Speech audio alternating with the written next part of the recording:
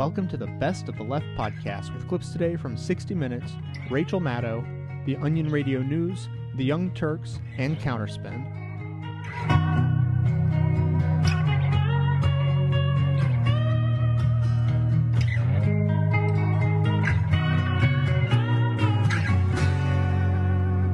When Barack Obama began thinking about running for president 2 years ago, he turned to a small inner circle of political advisors from his 2004 Senate campaign. Like Obama, they were talented, laid back, and idealistic, with limited exposure on the national stage. But with the candidates' help, the team orchestrated one of the most improbable and effective campaigns in American political history. They took a little-known senator with a foreign-sounding name in almost no national experience and got him elected the 44th President of the United States. They did it by recruiting and investing millions of volunteers in the outcome, by raising more money than any campaign in history, and by largely ignoring the fact that their candidate happened to be a black man. When President-elect Obama gave his victory speech Tuesday night in Chicago's Grant Park, he was quick to give credit. To the best campaign team ever assembled in the history of politics, you made this happen, and I am... Who was Obama talking about, and how did they do it? 90 minutes after the speech ended, we were sitting down with him in a Chicago hotel suite. It was 1 o'clock in the morning, and the reality of it all was just beginning to sink in. We just left Grant Park. What are you feeling? A little numb, a little tired, a little overwhelmed. The group included David Axelrod, Obama's chief strategist and political alter ego, and David Plouffe, the camera-shy campaign manager and field general who made it all happen. Yeah, it's been a 22-month road and a lot of twists and turns, but I think he filled the stage tonight. There was senior aide Robert Gibbs, who was always at Obama's side, his former and future press secretary. And it was fun to watch all the people come out who've been part of the campaign. And by the way, Robert's our spokesman. When did you lose your voice? Within the last few hours. A prerequisite for your job, Robert. And finally, Anita Dunn, a relative newcomer who handled communications, research, and policy. The only person missing from the brain trust was the candidate himself. How big a role did he play in this campaign? Well, no one had a bigger role. The great thing about our campaign was we didn't have a lot of discussion about what our message was or what he wanted to do. From the beginning, he knew exactly what he wanted to say. And it's one of the reasons we were successful. A lot of campaigns will spend hours every day wondering about how to change their message. And he was pretty clear about what he wanted to say, where he wanted to take the country, and either people would accept it or they wouldn't. When it began 22 months ago on a frigid day in Springfield, Illinois, almost, it seemed, on an impulse, there was no money and no real organization, only a vast, untapped reservoir of disaffected voters and potential volunteers. This campaign can't only be about me. It must be about us. It must be about what we can do together. When we started the campaign, we met around a table like this, and there were just a handful of us in the we started with nothing.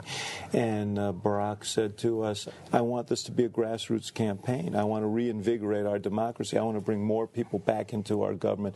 First of all, I think that's the only way we can win.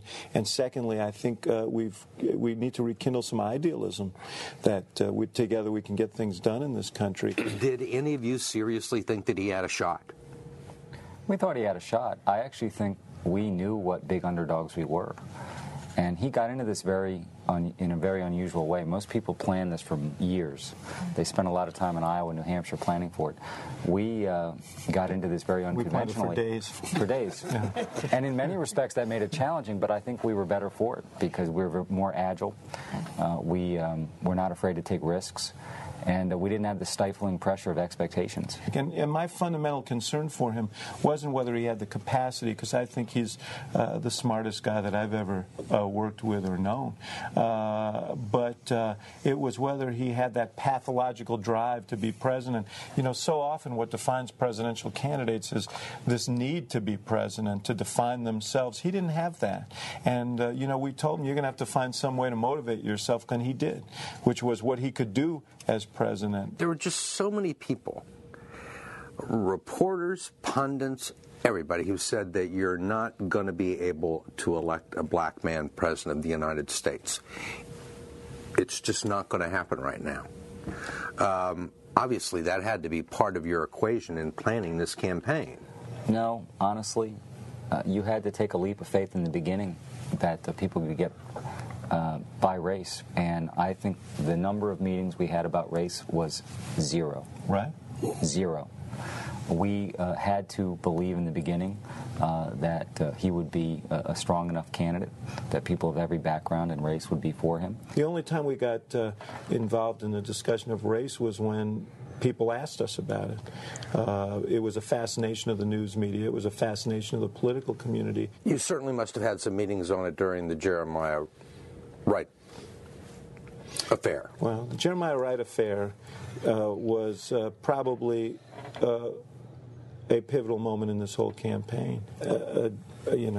Pandemonium erupted in the political community, and there was the sense that we were in crisis. Not God bless America, God damn America. The videotaped rantings of Obama's former pastor brought the issue that the campaign had long sought to avoid center stage, and it took them all by surprise. We'd all acknowledge that we should have been aware of some of, these tapes were available. We didn't review all of the tapes of Jeremiah Wright as we should have.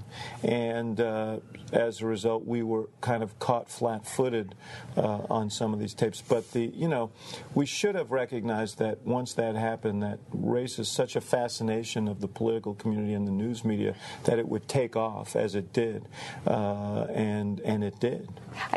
That was a terrible weekend. The excerpts were endlessly looped on television. Yeah, and the only one who was calm was Obama. Yeah. The candidate called his aides and told them he wanted them to clear some time on his schedule. He said, you know what, I'm going to make a speech about race and talk about Jeremiah Wright in the perspective of the larger issue. And he said, neither people will accept it or I won't be president of the United States. But at least I'll have said what I think needs to be said. There wasn't a discussion. No. If there had been a discussion, right, we've often joked, probably most of the people in the campaign would have advised against it. The profound mistake of Reverend Wright's sermons is not that he spoke about racism in our society. It's that he spoke as if our society was static, as if no progress had been made, as if this country, a country that has made it possible for one of his own members to run for the highest office in the land and build a coalition of white and black, Latino, Asian, rich, poor, young, and old, is still irrevocably bound to a tragic past. It was a moment of real leadership. At that moment, I think, when he gave that race speech in Philadelphia, people saw a president. Obama's appeal, his message of change, and a rapidly failing economy eventually helped mute concerns about race, and the enormity of Obama's grassroots field operation began to overwhelm the opposition. Oh, great. Thanks for all your support. It raised more than $600 million. Thank you so much for your support. Much of it from small contributors over the internet, and it recruited an army of volunteers from all walks of life, young and old, For Obama. Democrats, independents, and Republicans. And the campaign ventured beyond traditional Democratic strongholds into Republican territory. We competed everywhere. There wasn't a state we didn't go to, regardless of its size, that we didn't think we could compete in. Caucus states and primary states. And I think you look at that map tonight, and there are states that are blue because of the effort that we put in a long, long time ago and built a grassroots effort up starting on day one. And we were ridiculed at times for people coming out and having crowds that were excited to see our candidate. I'm pretty sure they're not ridiculing us tonight. We went around in June and July, and people said, well, what's your general election strategy? And we laid it out. We said, here are the 18 states we think are going to be battlegrounds, and Indiana and North Carolina were on there, and absolutely no one took it seriously. As a matter of fact, especially the McCain campaign. Particularly the McCain campaign. Mm-hmm. David's mantra for the general election was that we were going to enlarge the playing field and that we weren't going to run the same campaigns that had been run in the past where it all came down to just one state, at 3 or 4 in the morning. How did you win states like North Carolina and Indiana? Well, first of all, we believed we could. I mean, I think part of it is not being afraid to venture out and try and win in what has been considered hostile territory. But we also had these volunteers, and without them, the idea of winning North Carolina and Indiana would be a bridge too far. And our campaign was the art of the possible because of these millions of people out there. And if we decided we wanted to go register 500,000 people in a state, we could because of them. And that's exactly what they did in North Carolina, where race did matter when it came to registering huge numbers of minority voters. Plouffe called it growing the electorate, and it changed the political map. In Indiana, the number of Obama field offices, staffed mostly by volunteers, outnumbered the McCain campaign 44-0. They used internet sites like Facebook and Twitter to engage young voters, and they canvassed neighborhoods street by street, identifying supporters and entering the information into a central database. It helped them determine who had voted early and who might need a ride to the polls on Election Day. I mean, our field operations and our targeting and all of that stuff was done with a level of sophistication that exceeded anything that had been done before. And it was a marvel to watch. The bells and whistles that people are kind of shaking their heads at in wonderment were a direct result of David Plouffe. We've all worked in campaigns a lot, and volunteerism in politics is a dying thing. And to see this many people getting involved, giving $25, manning phone banks, becoming neighborhood team captains, hasn't been seen in a very long time. And I hope that is the legacy of this campaign. You ran an incredibly effective and disciplined campaign. It's certainly one of the most effective presidential campaigns that's ever been run. There was no infighting, no real leaks, almost no turnover. How did you manage that? Even the Republicans were in awe. Well, it starts with the candidate. His motto is no drama. That doesn't mean that we don't express opinions strongly, but that we're all a unit, and once we make a decision, we stick with it, we don't revisit it. He stays very calm, doesn't get too high, doesn't get too low, treats people well. So when the leader is setting that example, everyone follows. We believed in him, and we believed in the cause, and we believed in each other. And by the end of this thing, over 2 years, you forge relationships, and we're like a family. I mean, the hardest thing about this is that it's ended now. I've said it's like the end of the movie MASH. The war's over, we're all going home, and we want to go home. But on the other hand, it's sort of a bit of melancholy because we've come to love each other and believe in each other, and we know that this will never be the same, that we went through this experience, and it was a singular experience, and it'll never be the same. It may not be the same, and not all of them are going home. After our interview, David Axelrod was named as senior advisor to President-elect Obama and will be joining him in the White House, along with Press Secretary Robert Gibbs.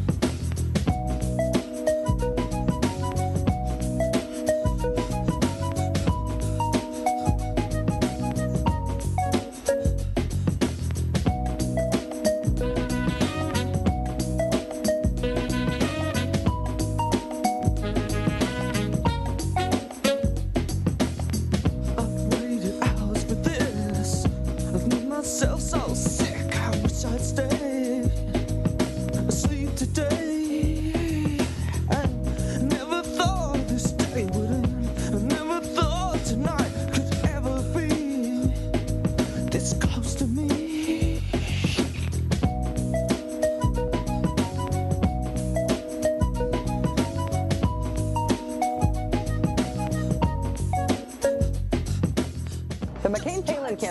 not afraid to allege sexism during this campaign. Reporters who asked the self-proclaimed hockey mom how she balanced raising a family and governing Alaska, sexist. Opponents who questioned her experience and knowledge, sexist. Anybody who questioned the expenditure of campaign funds on clothing and stylists, say it with me now, sexist.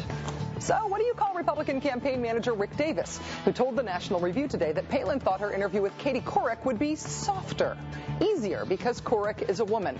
Quoting from the National Review, quote, on the Couric interview, which Davis says Palin thought would be softer because she was being interviewed by a woman, quote, she was under the impression the Couric thing was going to be easier than it was. Everyone's guard was down for the Couric interview. Because you thought Katie Couric got to the top of the news business by asking lots of soft, girly questions? To be that good, it must be taxing. There's no such thing as satisfaction. You're making things happen while I'm relaxing like a Sunday afternoon. My dad used to tell me I was lazy. I got dance moves like Patrick Swayze. I'm the leftover turkey for the world's mayonnaise. The star next to the moon. Now I know I'm just here to amuse you, and I don't mean to abuse you, but if I could just use you one time, tell me what it's like to be the queen of it all, the Neiman Marcus of them all. And tell me what it's like to be the one and only all-American girl. Obama vows to wipe out llamas. It's the Onion Radio News. This is Doyle Redland reporting.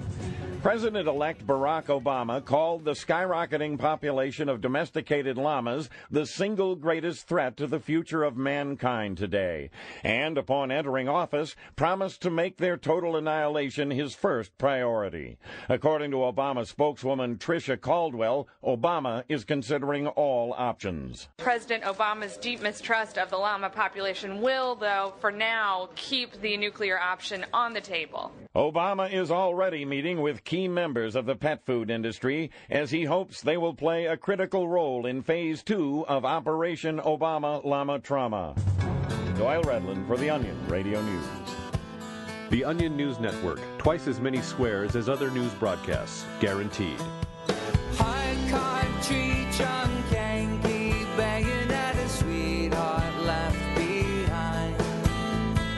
Far from the hills and the sea-swelled Carolinas, that's where my true love lies.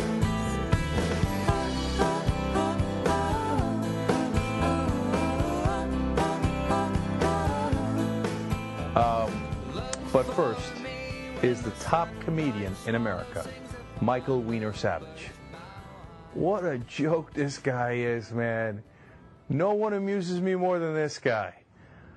He can't be serious. Can't do it. All right, let's listen in. I mean, look at the mania. And let me tell you something real quick before we start this.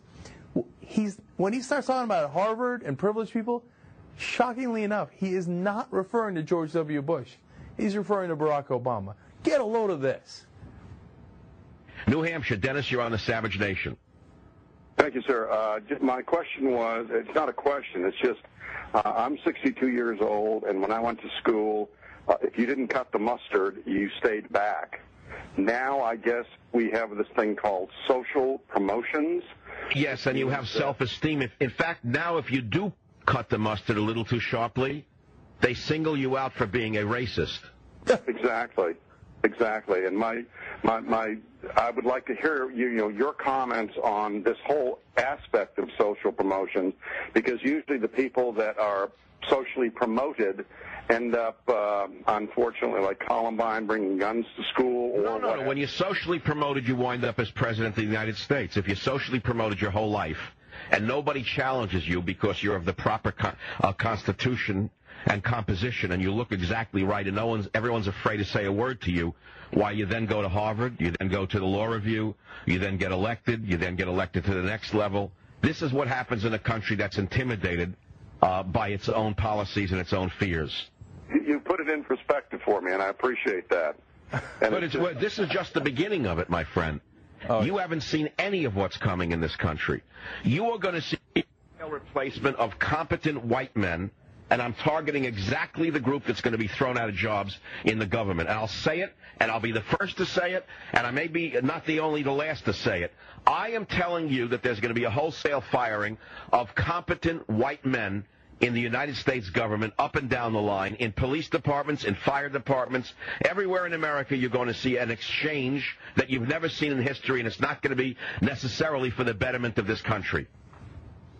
I agree with you 100%. And why am I the only one who has the nerve to say what's actually going on and what is going to happen under this guy unless he's stopped? And I'll tell you why, because I see it happening. No, I'll tell you why. Because you're the only one stupid enough to believe it. Now, look, before I would have been angry about this. Now I'm highly amused. I mean, this guy's a joke. This is wonderful. I mean, listen to what this ignoramus is saying. That the policemen and firemen who are competent and white are going to get replaced by Obama. The President of the United States of America has nothing to do with the local policemen and firemen. Michael Savage has no idea how the government works. And who are the competent white men that are going to be thrown out? What, like George W. Bush and Dick Cheney and Don Rumsfeld? Those kind of competent white men? Oh, no. Egads, please don't leave. How about those guys asking for a bailout? Those are the competent white guys you're talking about? And social promotion? What, Barack Obama was, people came, they're like, oh, wow, you're born of a mother from Kansas who didn't have much money and a father from Kenya. Let's put you on a pedestal. Who backed up Obama? Who promoted him socially? No one. On the other hand, George W. Bush and social promotion? I mean, look, how can you make this argument? How can anyone believe it is the better question? You listen to the Michael Savage program on the radio, and he says Obama only got to where he is because of social promotion, and George W. Bush earned it. I mean, which planet? These guys, they live in a different world than us, man. And then the caller's like, oh, yeah, this is what leads to Columbine. Black people becoming successful in America leads to Columbine? And then, you know, of course, Savage backs him up. But here's the one that really amused me. People who cut the mustard a little too sharply, if they do that, they're called a racist. Can anyone decipher that for me? First of all, I don't know what cutting the mustard too sharply is. But let's assume that he's saying people who are too successful are called a racist. Why? I don't understand that. I don't understand the logical connection. Even in your crazy right-wing mind, I don't understand the connection. Who calls successful people racist? No one. And besides which, you know who the successful person is? Barack Obama. He's the one that cut the mustard too sharply. Your God, man, they are not attached to logic. It's just they're not interested in it. Man, that's amazing to me. All right, okay, look. God bless, go forward. You keep putting that insanity out there. I'm sure some people will listen because they're amused that you're such a clown, and you're very good at your job. You wear really floppy shoes, and you wear a bright red bulbous nose, and you're very good at squirting the water from your flower on your lapel into people's eyes, and you're good at going, and you amuse people because you're a clown. So some people listen, but I don't suspect that a lot of people that hear rants like this think, oh, he's got it figured out. Michael Savage, he knows if you cut the mustard too short, you're going to get called a racist. Oh, man, keep it going, man. Keep the hits coming. You make our job way too easy, Drill Sergeant, way too easy. Bad luck comes in from Tampa. Bad luck comes in from Tampa on the back of a truck, doing 90 up the interstate. We have bad dreams the night he rolls in. We have bad dreams the night he rolls in. And we try to keep our spirits high, but they flag and they wave when the truck pulls up out front in the light spring rain, and they say, like withering flowers, let the good times roll on through these first few desperate hours. Whatever political direction President-elect Barack Obama decides to take, the elite media have declared a strong preference for their own vision of a warm and fuzzy bipartisanship. Presidential historian Doris Kearns Goodwin declared on NBC's Meet the Press that she would love to see McCain in some big position in an Obama administration because he is a person who brings people together. In the Washington Post, Al Kamen wants to see Obama name 3 Republicans to his cabinet, ideally at the State Department, Energy Department, and the Pentagon. A USA Today editorial on November 7th made a similar point. Quote, if Barack Obama wants to show he meant what he said about bridging the blue state-red state divide, there's an easy way to do it. Ask the best of President Bush's appointees to stay on and adopt some of Senator John McCain's better ideas, close quote. Translation, if Obama really meant the things he said, then he should not do some of the things he said and instead do the things John McCain said. Because what the country really meant by rejecting those ideas was to embrace those ideas. As progressive activists push the Obama administration to chart a more leftward path, expect more of this go slow or maybe even back up philosophy, which extends to Congress as well, at least in the mind of U.S. News and World Report's Ken Walsh, who wrote that some Democratic advisors are stressing caution since, quote, so many new members of Congress are centrists that the party won't be able to hold its majority in 2010 if it lurches left with meddlesome social programs and vast new spending schemes. Close quote. I leapt across 3 or 4 beds into your arms, where I had hidden myself somewhere in your charm. Our golden handshake has been smashed into this shape. It's taken magic to a primitive new place. Watch 'em run, although it's the minimum. Heroic, we hunched together in one chair out on the deck, in snow that froze and fell down on the modern set. It looked as if I picked your name out of a hat.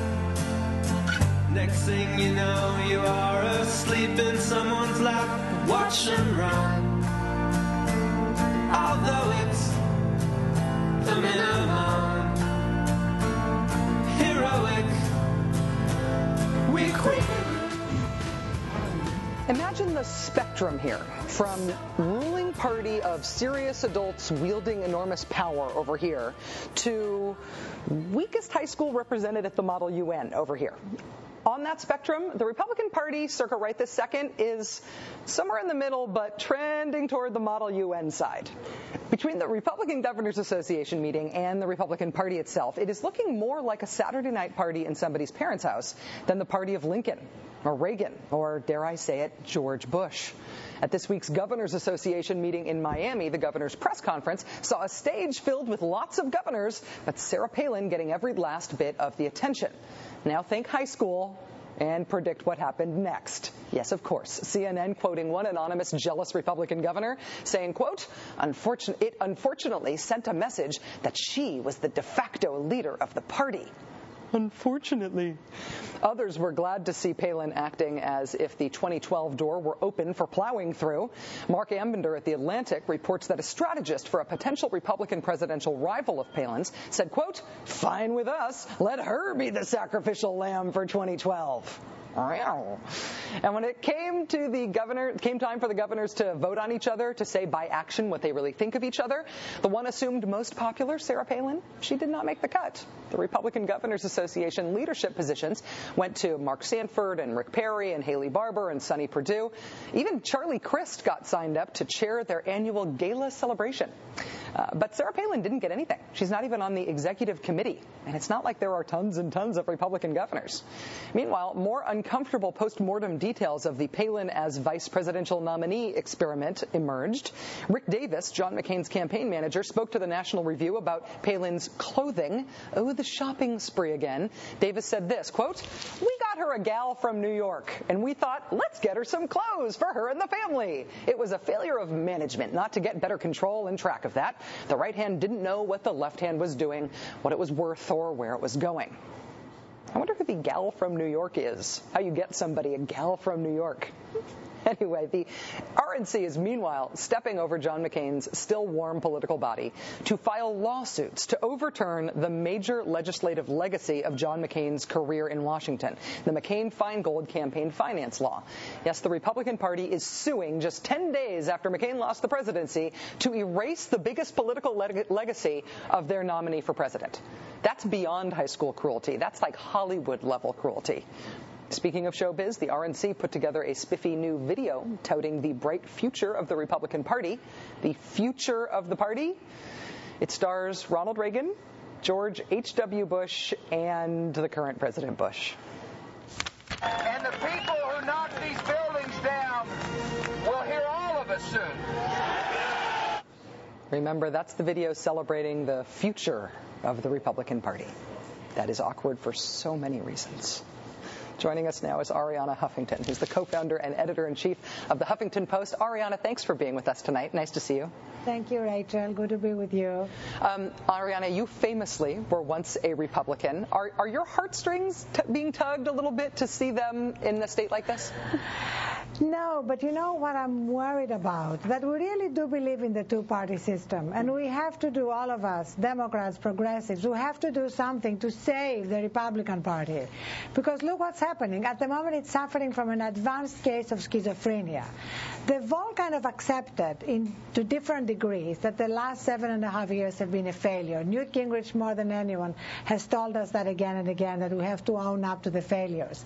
But they are not willing to look at the central governmental principle that has been behind all these failures, which is their belief that, as Ronald Reagan famously said in his first inaugural address, government is the problem, not the solution. If they are not willing to address that and let us know whether they still agree with Ronald Reagan or not, then they will remain in that limbo state of complete schizophrenia, because while they are demonizing government and continue to do so, including in Miami at the Republican Governors Association, they also look to it to bail out Wall Street, to bail out AIG, and basically to save us.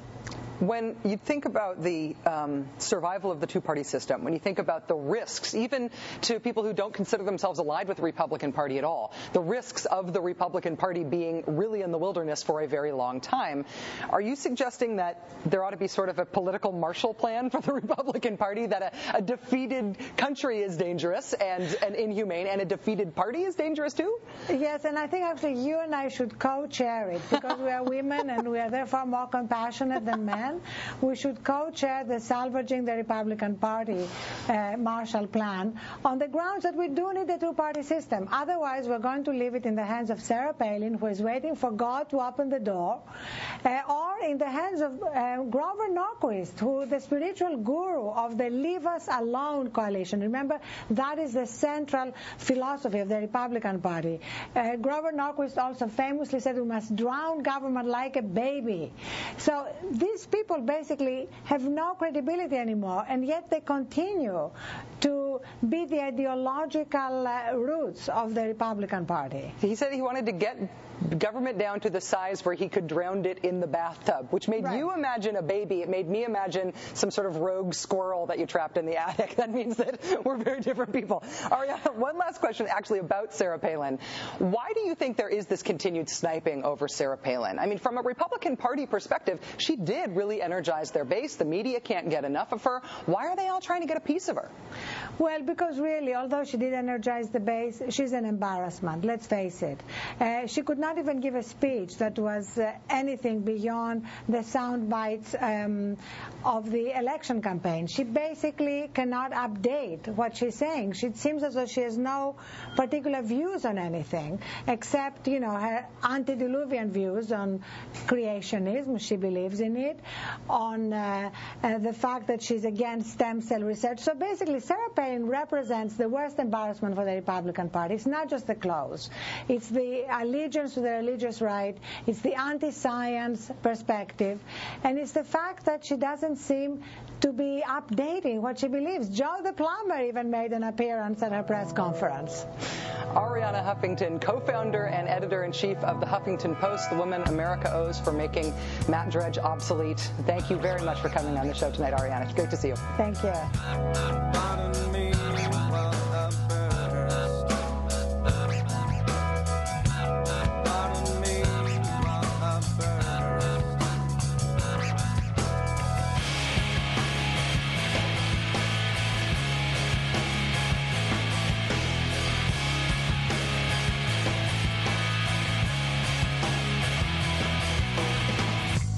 A decade ago, I never thought I would be at 23 on the verge of spontaneous combustion. Woe is me. But I guess that it comes with the territory, an ominous landscape of never-ending calamity. I need you to hear, I need you to see, but I am half, I can take an exploding scene, bigger than it is possibility.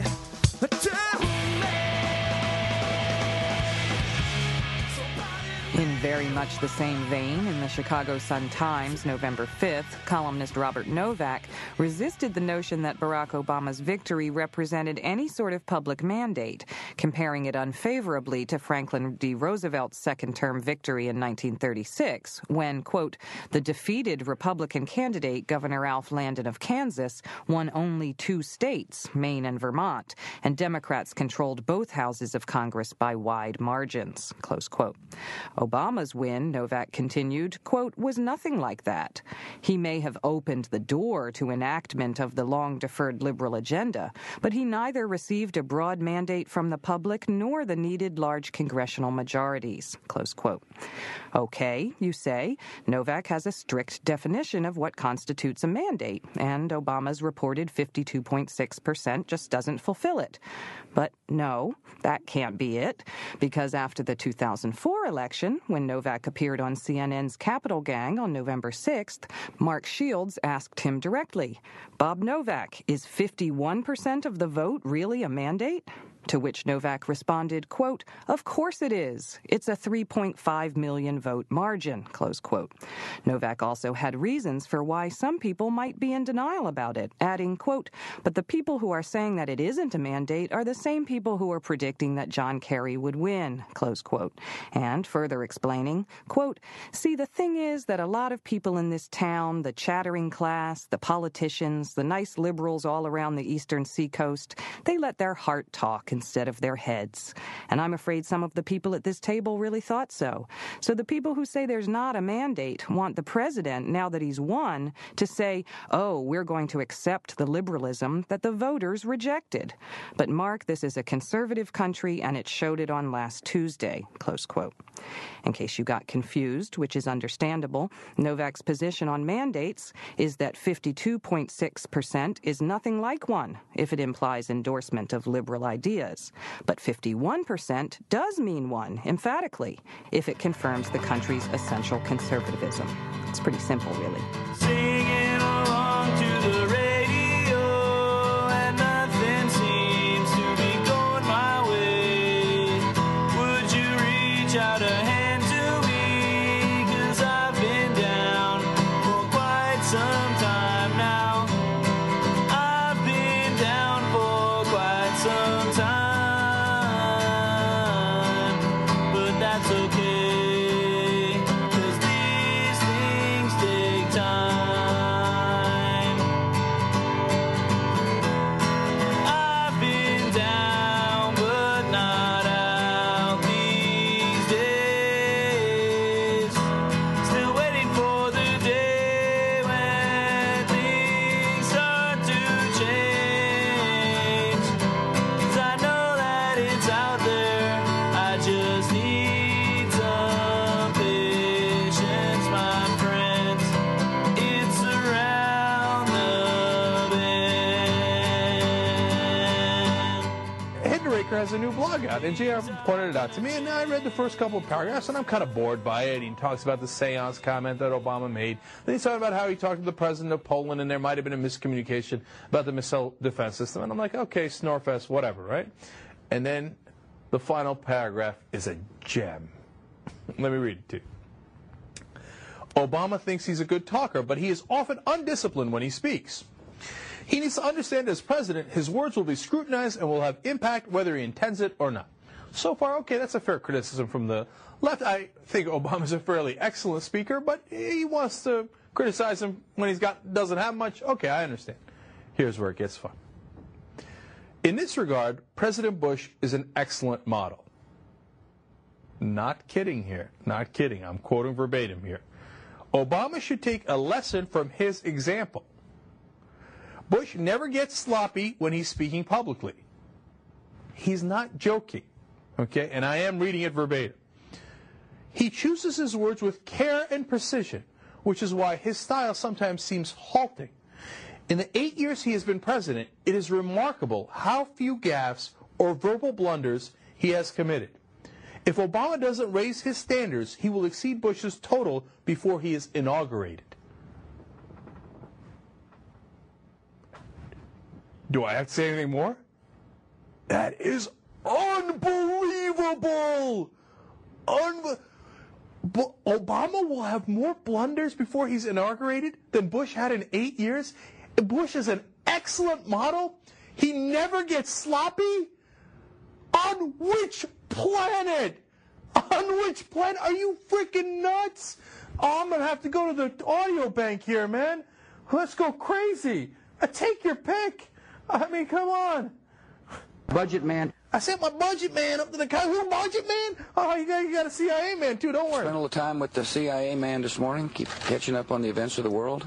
Yeah, CIA man, you know. You know, we used to think we were secure because of oceans and previous diplomacy. But we realized on September 11, 2001, that killers could destroy innocent life. I know the human being and fish can coexist peacefully.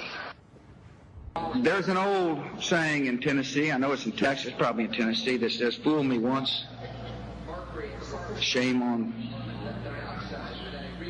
you. If fool me, we can't get fooled again. This man is a total idiot. See, without the tax relief package, there would have been a deficit, but there wouldn't have been the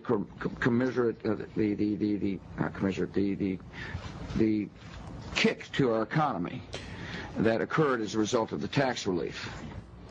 Let me quote Hinderaker again before I give you the last couple. President Bush is an excellent model on how to speak. Obama should take a lesson from his example. Bush never gets sloppy when he's speaking publicly. The key for me is to keep expectations low. John, did you hear that? We got an issue in America. Too many good docs are getting out of business. Too many OBGYNs aren't able to practice their love with women all across this country. Bush never gets sloppy. I'll give you one last one. What do you think tribal sovereignty means in the 21st century, and how do we resolve conflicts between tribes and the federal and state governments? Tribal sovereignty means that it's sovereign. You've been given sovereignty, and you're viewed as a sovereign entity. Okay. And therefore, the relationship between the federal government and tribes is one between sovereign entities. John Hinderaker, I'm quoting him again. In the 8 years he has been president, it is remarkable how few gaffes or verbal blunders he has committed. These people don't live on the same planet as us. You think that's all? I got one more from Hinderaker. This was from earlier. This is recent. This is an earlier quote about Bush. It must be very strange to be President Bush, a man of extraordinary vision and brilliance, approaching genius. He can't get anyone to notice. He's like a great painter or musician who's ahead of his time and who unveils one masterpiece after another to a reception that, when not bored, is hostile. I mean, so here's my question. How do you have a conversation with folks who don't reside on the same planet as you? In John Hinderaker's planet, George Bush is brilliance bordering on genius. He's never made a verbal gaffe. He is the spokesperson for speaking eloquently. And that Barack Obama should learn from how George Bush speaks. Now, how am I going to have a conversation with this guy? It's not that John Hinderaker is stupid, although I would be willing to entertain that argument. It's that he is not attached to the same reality that I am. I don't know how to converse with him. He's speaking Greek to me. I'm like, Bush. He's like, brilliant. Obama. Blunder after blunder verbally. Okay, we're not speaking the same language. I don't know what to tell you. Good luck to you, man. Your planet is a scary place. The planet where George was a genius, I don't want anywhere near that planet. And, John, I got news for you. Neither does the rest of the country.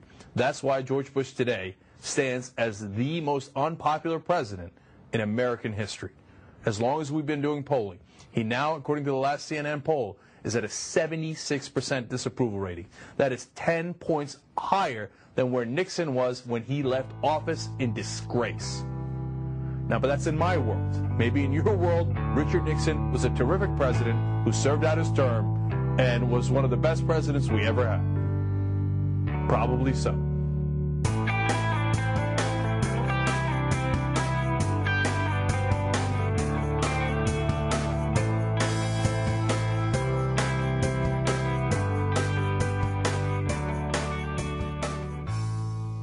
Thanks for listening, everybody. I just have a few updates to give you today. First of all, I haven't had a chance to talk to you since the big conclusion came in and we lost the podcast awards. It wasn't really a surprise. The people who won have now won 3 years in a row. They're a big radio show and actually make their living doing a radio show 5 days a week and asking all of their untold numbers of listeners to vote for them in the podcast awards. So stands to reason. It wouldn't bother me so much, except for the fact that they're such libertarian douchebags who do that show, and it's frustrating to have such kind of Weasley people win. But in any case, that's the situation, and I'm currently working on a scheme to unseat them next year, but that will develop over time. We'll see how that goes. And so thank you all for your patience and understanding with the show as the schedule has gotten a little bit screwy. We stopped our regular twice a week schedule as we had been doing 100% out of necessity due to the election. So our plan is to get back on schedule, and that will be happening. Of course, now with the Thanksgiving holiday here in America popping up, I'll be going on a trip to visit family, which will throw another wrench in the works. And so we will be doing a few shows in December and trying to get out a decent amount of content. And then, of course, the big winter holiday, regardless of what you celebrate, towards the end of December, we'll be throwing in yet another wrench to the schedule. So just bear with us.